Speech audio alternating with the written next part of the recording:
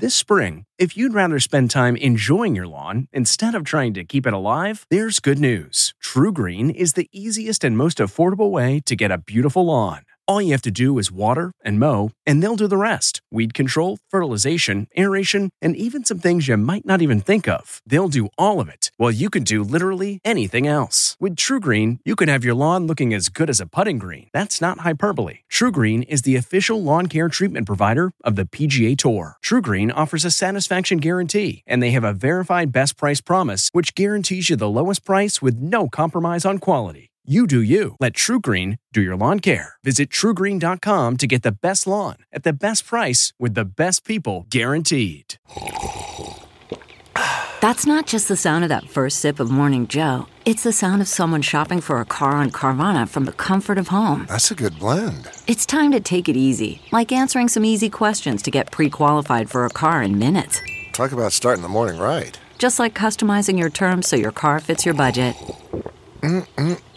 Visit Carvana.com or download the app to experience car shopping the way it should be. Convenient, comfortable. Ah.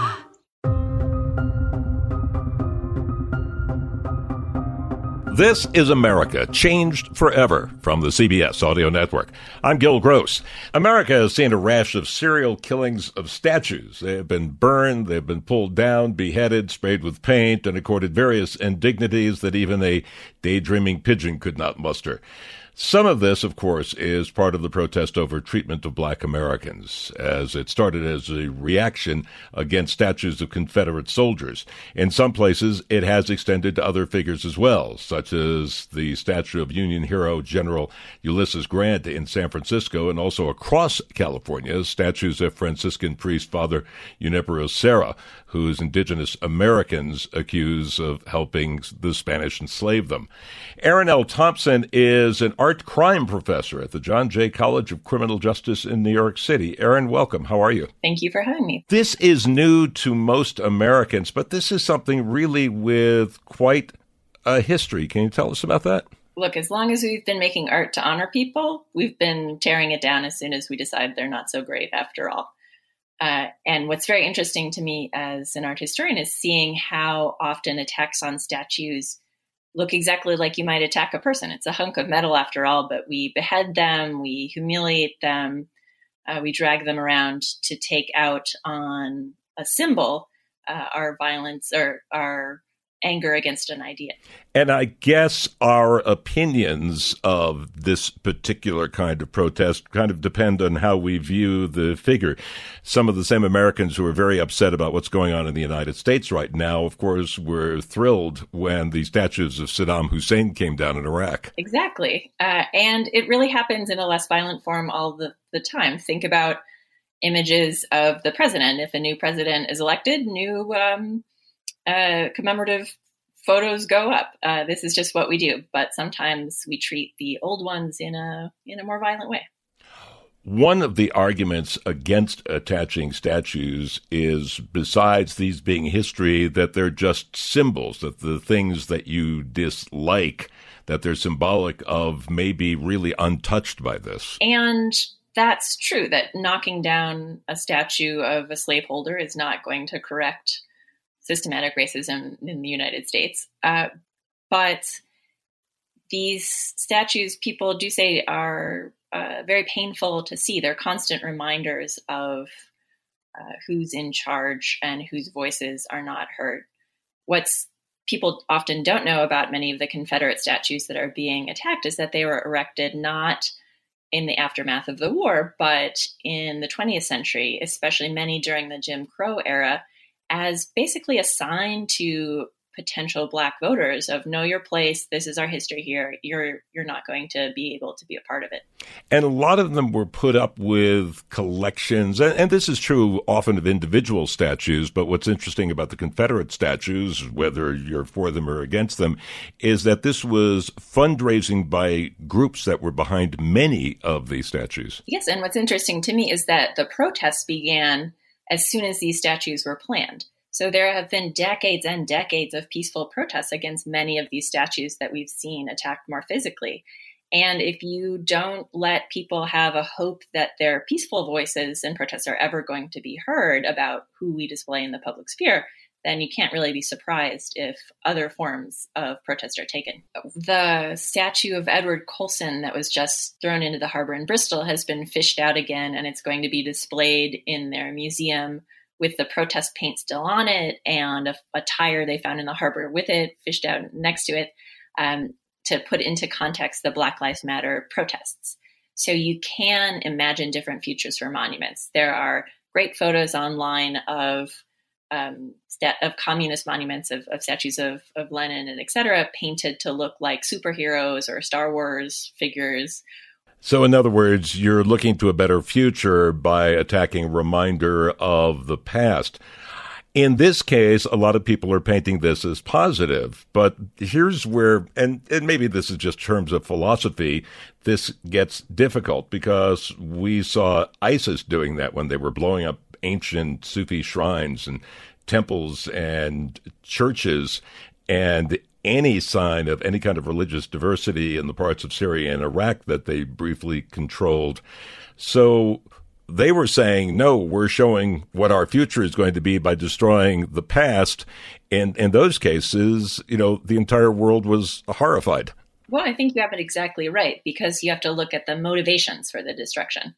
So ISIS was destroying any sign of this rich history of religious tolerance so they could impose their single violent, oppressive vision of what the world should be. They wanted to destroy the tolerant past in order to carry out the hateful future. What we're seeing here in the US and around the world really is, I think, the opposite, that symbols of hateful, violent, racist past thought are being attacked as a symbol of an openness and tolerance of a hoped for future. You're an art crime professor. How have we dealt with destruction of statues in the past? Just as forgetting, people trying to decide politically who's right and wrong, just as destruction of a work of art. How have we dealt with that? Well, people attack works of art surprisingly often, or at least people are often surprised when they find out how often statues are attacked. And often we put them back together, we restore them, and then that attack becomes part of the work of the statue, becomes part of the life of that artwork. For example, Michelangelo's Pietà in St. Peter's in the Vatican was attacked by a man wielding a hammer. And they picked the bits back up and glued them back up. So we know that attacks are one reaction to art, and we are interested in studying what motivates them and how we can move forward from them. Let me ask you a general question. Are statues still a thing?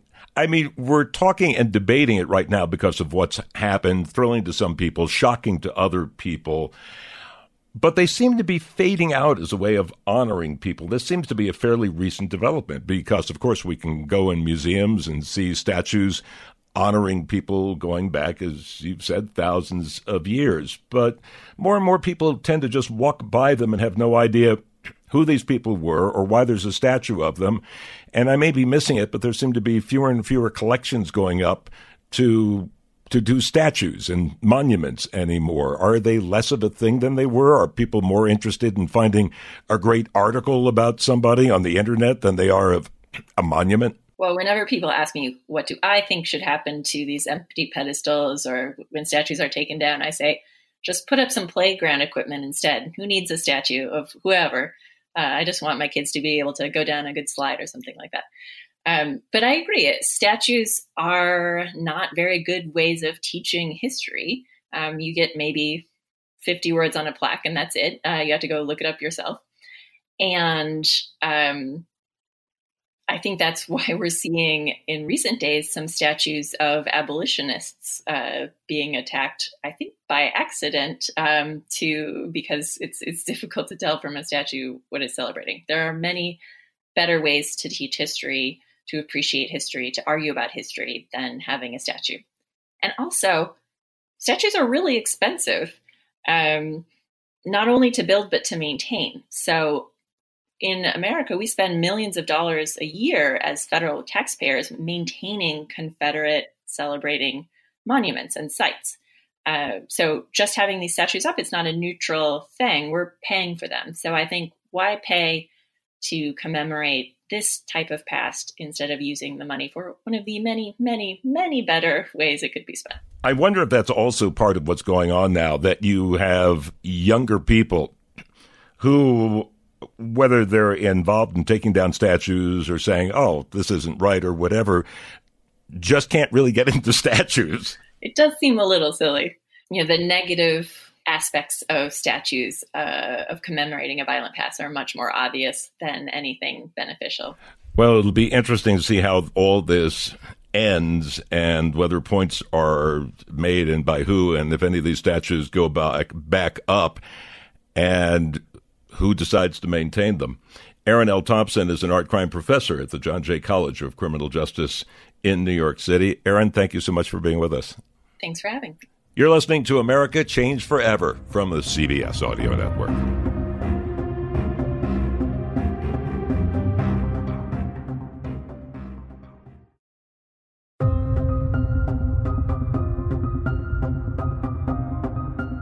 This is America Changed Forever from the CBS Audio Network. I'm Gil Gross. The United States is deep in a debate about police procedures and reforms. It's not a new debate, but it's one of the many sorts of debates that flare up after incidents and then recede again after a few weeks, but not this time. A combination of videos and police chiefs and mayors frustrated by efforts at reform in the past seem to have left the country in a mood to do something. This week, the House passed a police reform bill, headed to an uncertain fate in the Senate. Congressman Jim McGovern is a Democrat and chairman of the House Rules Committee. Jim, good to have you with us. How are you? I'm doing fine. Happy to be with you. Before we get to the Justice and Policing Act and some of the things that are being considered in Congress, what do you think has changed? Because we've had incidents like the incidents in the news before, we've had this conversation before, but it seems the public mood is very different. You're right. I mean, this is not unique, unfortunately. We've seen these kinds of murders happen time and time again. Well, one of the things that I think made a difference here is that young teenage girl who videotaped all of this for the whole world to see. Anybody who watched that video had to be horrified. And as a result, I think you've seen unprecedented outrage at these protests. You've seen incredible diversity. And the pressure has built on Congress to do something. And I think we have this moment, which seems a little bit different than in the past, where we're actually going to do something. I mean, what usually happens after these tragedies is that members of Congress issue press releases saying, boy, this is terrible, and we have to do something about systemic racism in this country, and then we move on to the next subject. But this is different. And the Congressional Black Caucus, led by Chairwoman Karen Bass, has done an incredible job of putting together the George Floyd Justice and Policing Act of 2020, which I think takes a step in the right direction. But, look, the American people are waking up to injustice. And I don't know all the factors that make this moment a turning point, but thank God it is a turning point. You're one of the many co-sponsors of the Justice and Policing Act. Can you explain to us what's in it, and then we can go through some of these points one by one? I mean, there's a lot of different things in it. I mean, there's efforts to end racial and religious profiling, banning chokeholds and no-knock warrants, limiting military equipment. We have a program where the Pentagon can provide equipment to our local police departments, and we've seen everything from tanks to grenade launchers being provided to local police departments. And our citizens are not enemy combatants, and we shouldn't treat them as such.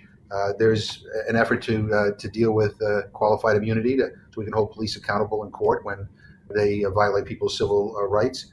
An effort to investigate police misconduct, more transparency by collecting data on police misconduct and use of force.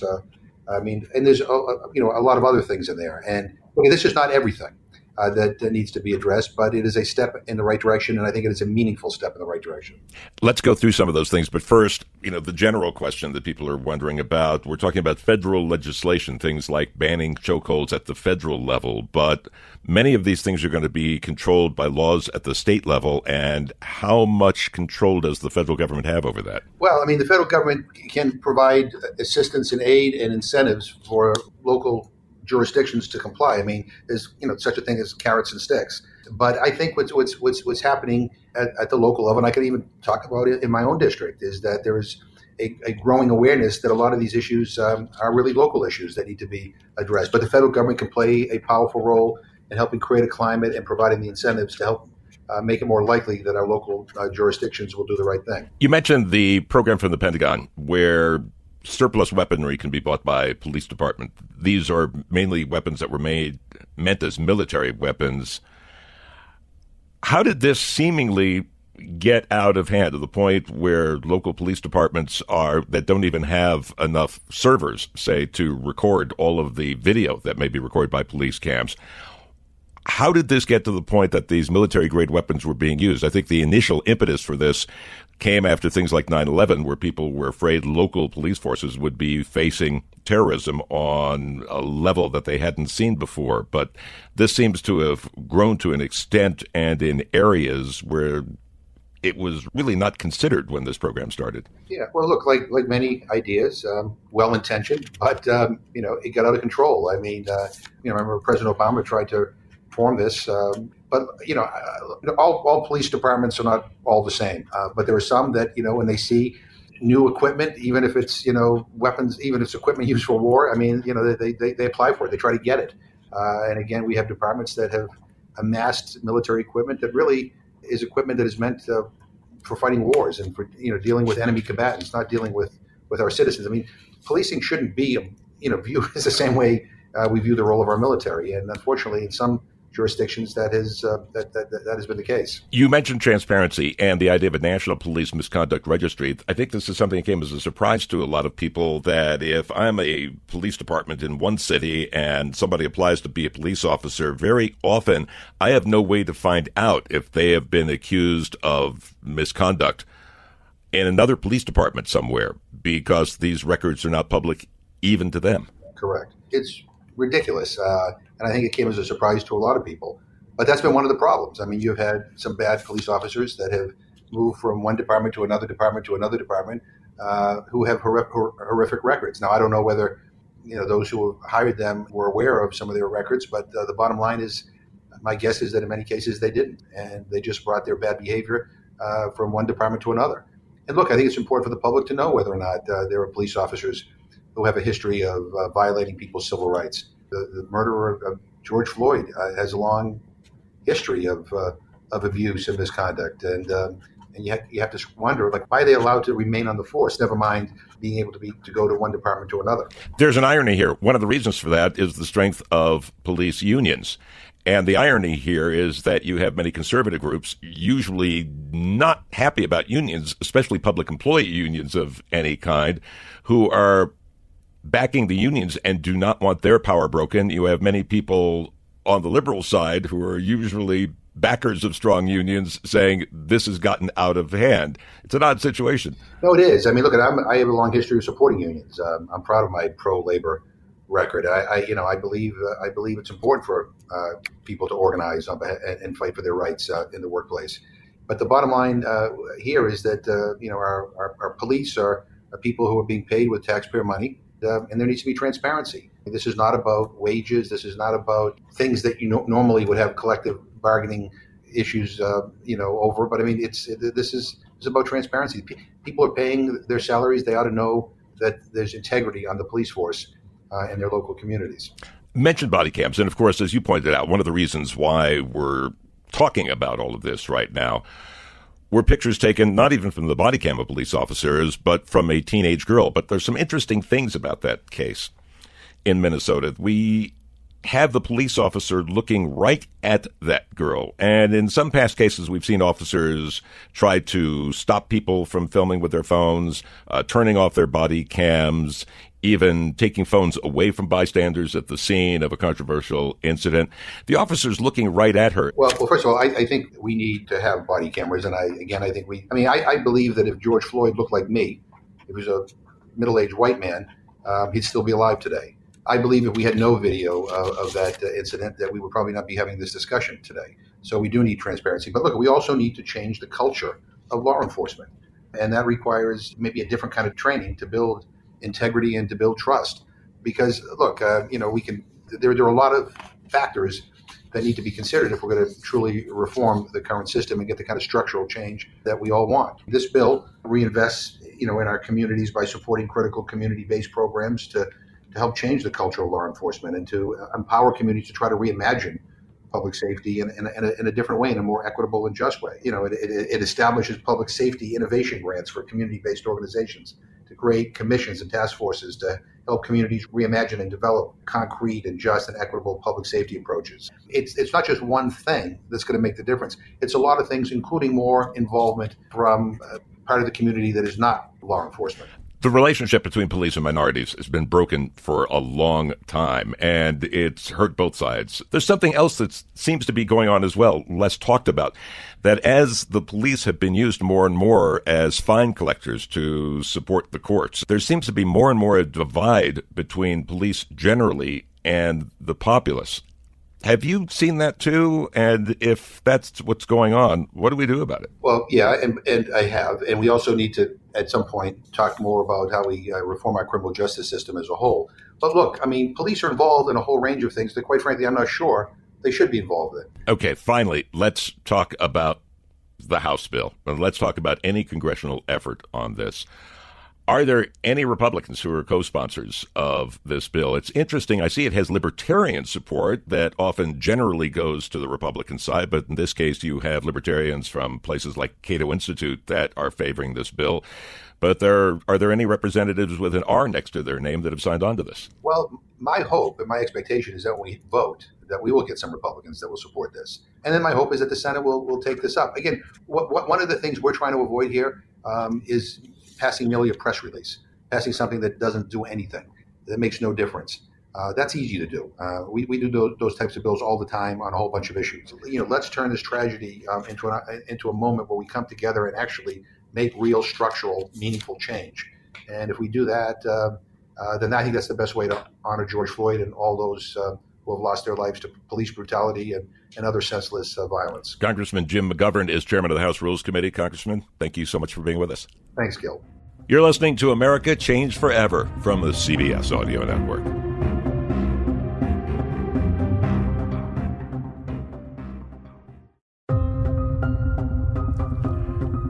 Welcome back to America Changed Forever from the CBS Audio Network. I'm Gil Gross. For centuries, America has been well protected by the oceans on either coast and benign neighbors to the north and south. But in the 21st century, we are entering into a type of warfare that knows no geographic boundaries, that is changing our security needs forever. That threat is cyber warfare. This week, lawmakers, both Republicans and Democrats, urged the Trump administration to create a central cybersecurity leadership team to unite the government's efforts across all divisions. Why is cybersecurity such a high priority? Well, earlier this year, we spoke with Richard Clark, who was National Coordinator for Security, Infrastructure Protection, and Counterterrorism for the United States under Presidents Bill Clinton and George W. Bush. We asked him what risks the United States are facing. I break it down into several categories, and I use the word CHEW, C-H-E-W, to help as a little mnemonic. Cyber crime, cyber hacking, hacktivism, cyber espionage, and cyber war, C-H-E-W. Right now, the problem we've got is cyber crime, mainly, where criminal groups around the world have hired computer experts to help them, and they are collecting hundreds of millions of dollars, actually it's probably in the billions, through cyber theft every year, and getting away with it because they live in sanctuary countries like Russia. This year, last year, the year before, the new thing is something called ransomware. Where they get into your computer network, whether you're a city or a hospital or a company, and they encrypt everything. And they say to you, if you'd like to use your computer network, you have to pay me in Bitcoin or something. That's an epidemic. And it's massively underreported because people just pay and they don't often tell anybody. So cybercrime is a big problem. And ransomware is right now, I think, the biggest part of that problem. In terms of the espionage part, China is back in the business of hacking into U.S. companies and stealing their R&D and their proprietary information. Obama had an agreement with President Xi that they would both stop that. We weren't doing it, so it was a one-way deal. And they did significantly stop it after the agreement. But after Obama left office, they're back in that business. Now, what does that mean for the United States? It means that the U.S. government or stockholders pay for R&D of new products and new systems, and the Chinese get it for nothing because they steal it. And then they beat us to market with it, and they undercut our price point because they didn't have to pay for the R&D, and their wages are lower. So as long as that's going on, American companies are every year losing ground to Chinese companies. So the W is war, cyber war, and I've defined that as the destruction by a nation state, destruction, damage, or disruption, the 3 Ds, by a nation state. And does that go on? It does. For example, when the Iranians last year shot down the U.S. drone over the Persian Gulf, Donald Trump was about to authorize the bombing of Iran and then stopped, and instead did a cyber attack. According to him, he admitted this. We're not revealing secrets here.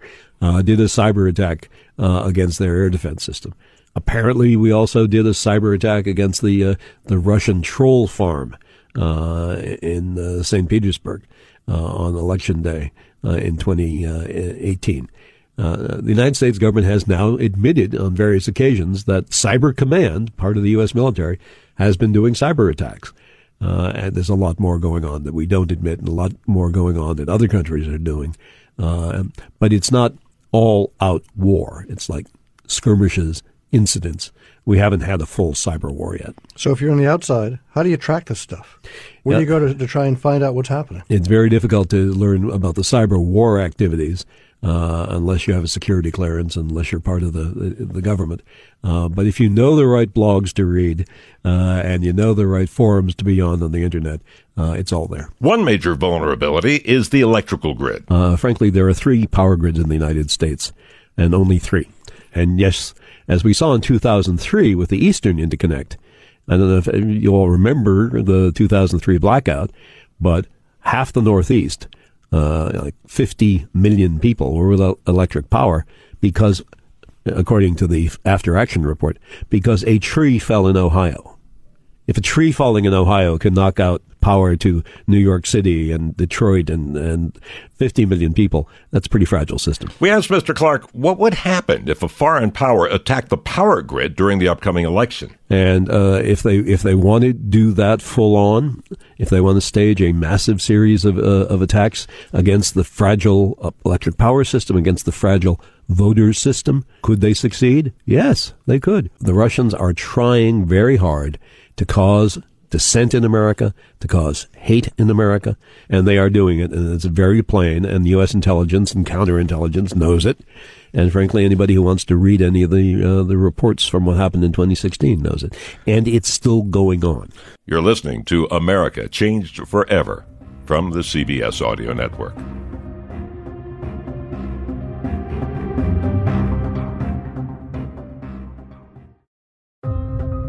Welcome back to America Changed Forever from the CBS Audio Network. I'm Gil Gross. There are a number of stories about the COVID-19 outbreak that we need to deal with. One is the fact that it seems to be surging in some states. And the other is one of the things that stands out when you total up the deaths is how out of proportion the number of minority deaths, especially blacks and Latinos, are going on right now, and trying to answer why has become a major concern for health officials trying to stop the spread during this entire crisis.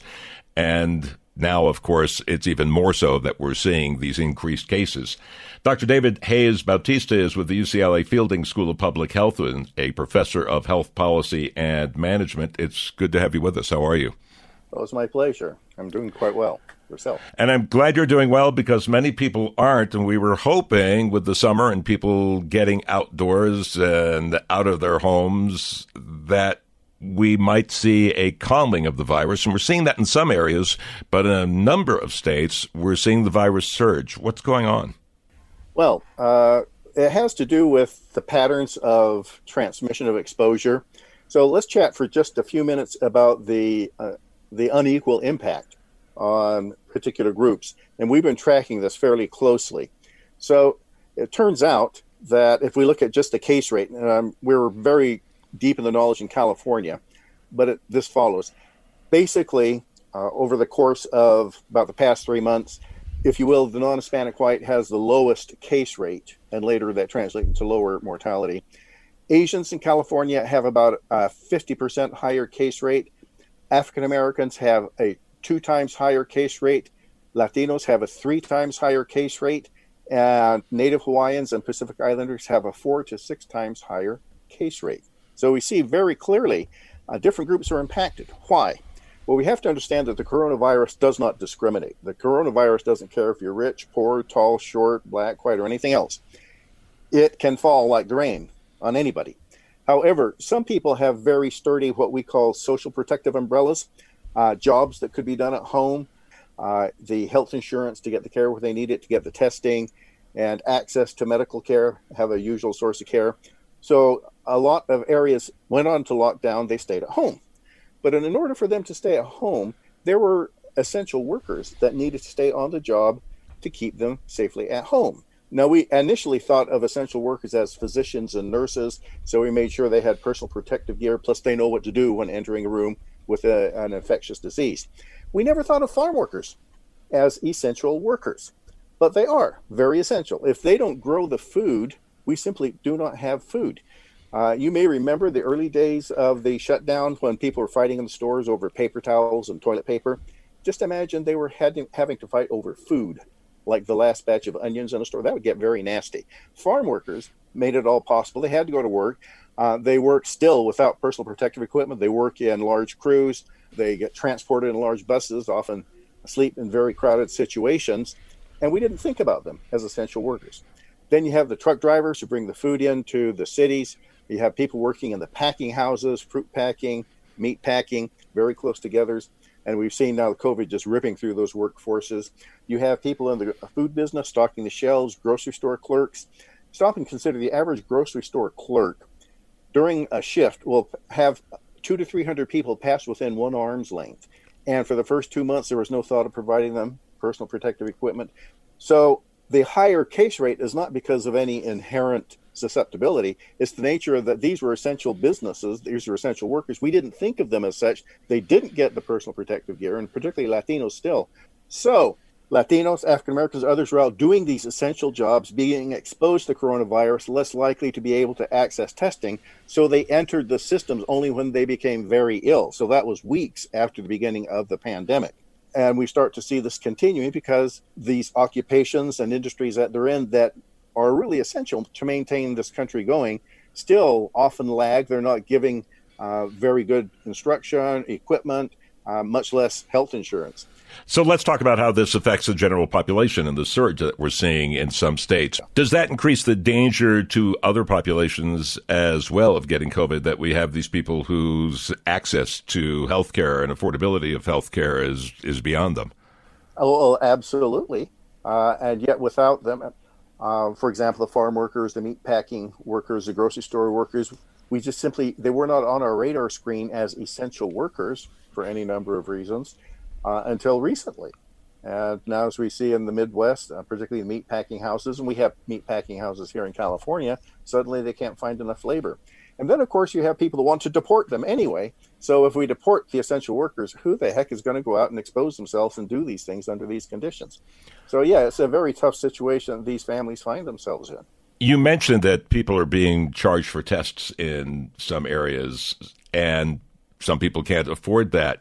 So let's talk then about the numbers that we're seeing. I've talked to a number of health officials who believe that the number of deaths due to COVID-19 are lower than reality. One clue we've seen to that is in some areas the total death rate has gone up, but not all of those deaths are counted among COVID-19 victims, which is inexplicable unless something else is going around at the same time.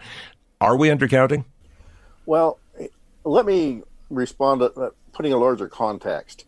We know very little about coronavirus yet. And as it develops into the full-blown case of COVID, we're still learning a lot. For example, we've been studying some of the clinical work done in China and in Italy. And of course, we have a different structural situation here. In Italy, anybody can seek medical care. For example, we don't know if you develop a case, you're positive, and you go through it and you survive, does that give you an immunity? Now, if you have measles, we know, okay, it gives you immunity. If you have chickenpox, you get an immunity. We don't know if it does or not. Or if it does, is it permanent? Is it short term? And there are cases. Now, again, these are cases, so how much can we generalize out? We don't know yet. People that have gotten COVID, developed COVID a second time. So we don't know, is there an immunity out there or not? And now we're just beginning to understand, okay, gee, you survived COVID. And then we're starting to understand, well, there can be a lot of sequelae. There can be respiratory sequelae, renal sequelae. We're just starting to understand this now. And this stuff was not reported in the China and the Italy studies, but we're starting to see sequelae. So even if you survive, you may not be out of the woods on account of coronavirus. So we're just beginning to understand how this functions, both in populations and in a clinical setting. And sequelae, I take it, means that things that came out of the disease that you're stuck with, like permanent lung damage, things like that. Right. We're just beginning to really start to understand that. We're looking at 300 COVID patients in the hospital on whose board I sit to really understand better what happens. We just don't know. We're finding out. We're sort of groping our way. And just to be clear, finally, there's no evidence of anything genetic going on here at all? Well, let's put it like this. Exposure is structural. Nobody is exposed because of their genetic background. And you hear that once people have developed the disease, they're critical, they're in the hospital. Then if you had some comorbidity, such as obesity, diabetes, that may be a factor in the mortality, but that's not really important until the end.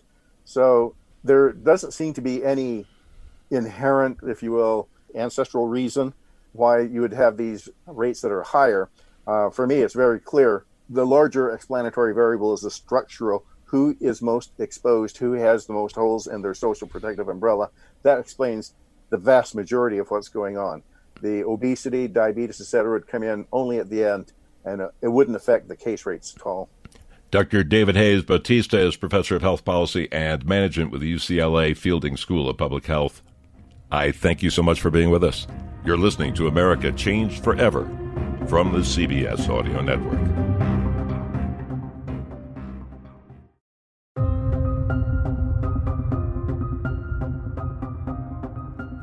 Welcome back to America Changed Forever from the CBS Audio Network. I'm Gil Gross. With the surge in COVID-19 cases, planned economic reopenings, such as in Texas, have been put on hold or scaled back.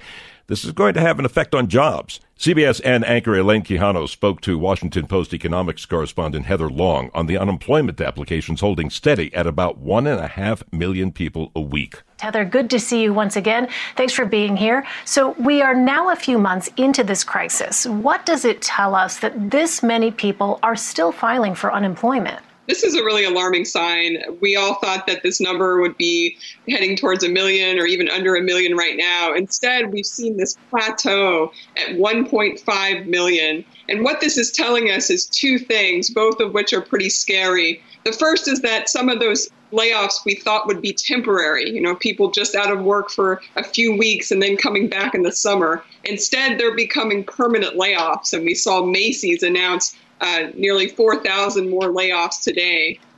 Similarly, the other trend we're seeing is more and more white-collar jobs being cut. I was speaking with someone just yesterday who lost their job at a marketing company. So again, and that's usually a sign that a recession is going to be longer lasting. Just so many shockwaves from this. So the extra $600 federal unemployment benefit is ending in just over a month. What is the potential impact of that? It's huge. There's been a lot of concern that this $600, that's on top of the basic unemployment that people would have qualified for even if there wasn't a pandemic. So together, it's about $600 plus about $300. So $900 is what a typical person is getting right now. And, that's more than some people make, especially if they were working in a low wage industry. So Republicans say, hey, is this dissuading people from jobs? Are they staying home to collect these unemployment benefits instead of going to work? On the flip side, though, we've all seen those bread lines. We've seen people lining up at food banks. We've seen some really sad sights out of Oklahoma just in the last 24 hours with hundreds of people lining up outside the unemployment office because they still can't get any money, let alone the $600. They can't get any money because the systems are still being so slow to process this. And so the big concern at the end of July is you want to encourage people to go back to work, but the reality is our unemployment rate will still be 12%, 13% then. We won't have enough jobs to absorb all these people. So I think there's probably going to be a compromise, maybe of extending it, but maybe at a lower level, maybe $200 I've heard floated on the Hill recently, $200 or $300. So in our final minute here, Heather, is it clear yet what the economic recovery will look like, and what's the estimated timeline for that recovery? It's clear we won't have a full recovery until there's a vaccine. So much of this depends on people feeling confident to be able to go out again and resume the normal activities, whether it was going to a restaurant or taking a vacation, flying to Disney World that they used to do before. Disney World still isn't reopened, any of their parks. So that's a good benchmark right there for how this recovery is going. What we're seeing a little bit of bounce back. We've passed the worst part. The worst part was clearly in April and May, but we are still a long way from healthy. CBS and anchor Elaine Quijano talking to Washington Post economics correspondent Heather Long. This has been America Changed Forever from the CBS Audio Network. Produced by District Productive and Paul Woody Woodhull. I'm Gil Gross. 1, 2, 3, 4. Those are numbers. But you already knew that. If you want to know what number you're going to pay each month for your car, use Kelley Blue Book My Wallet on AutoTrader. They're really good at numbers. AutoTrader.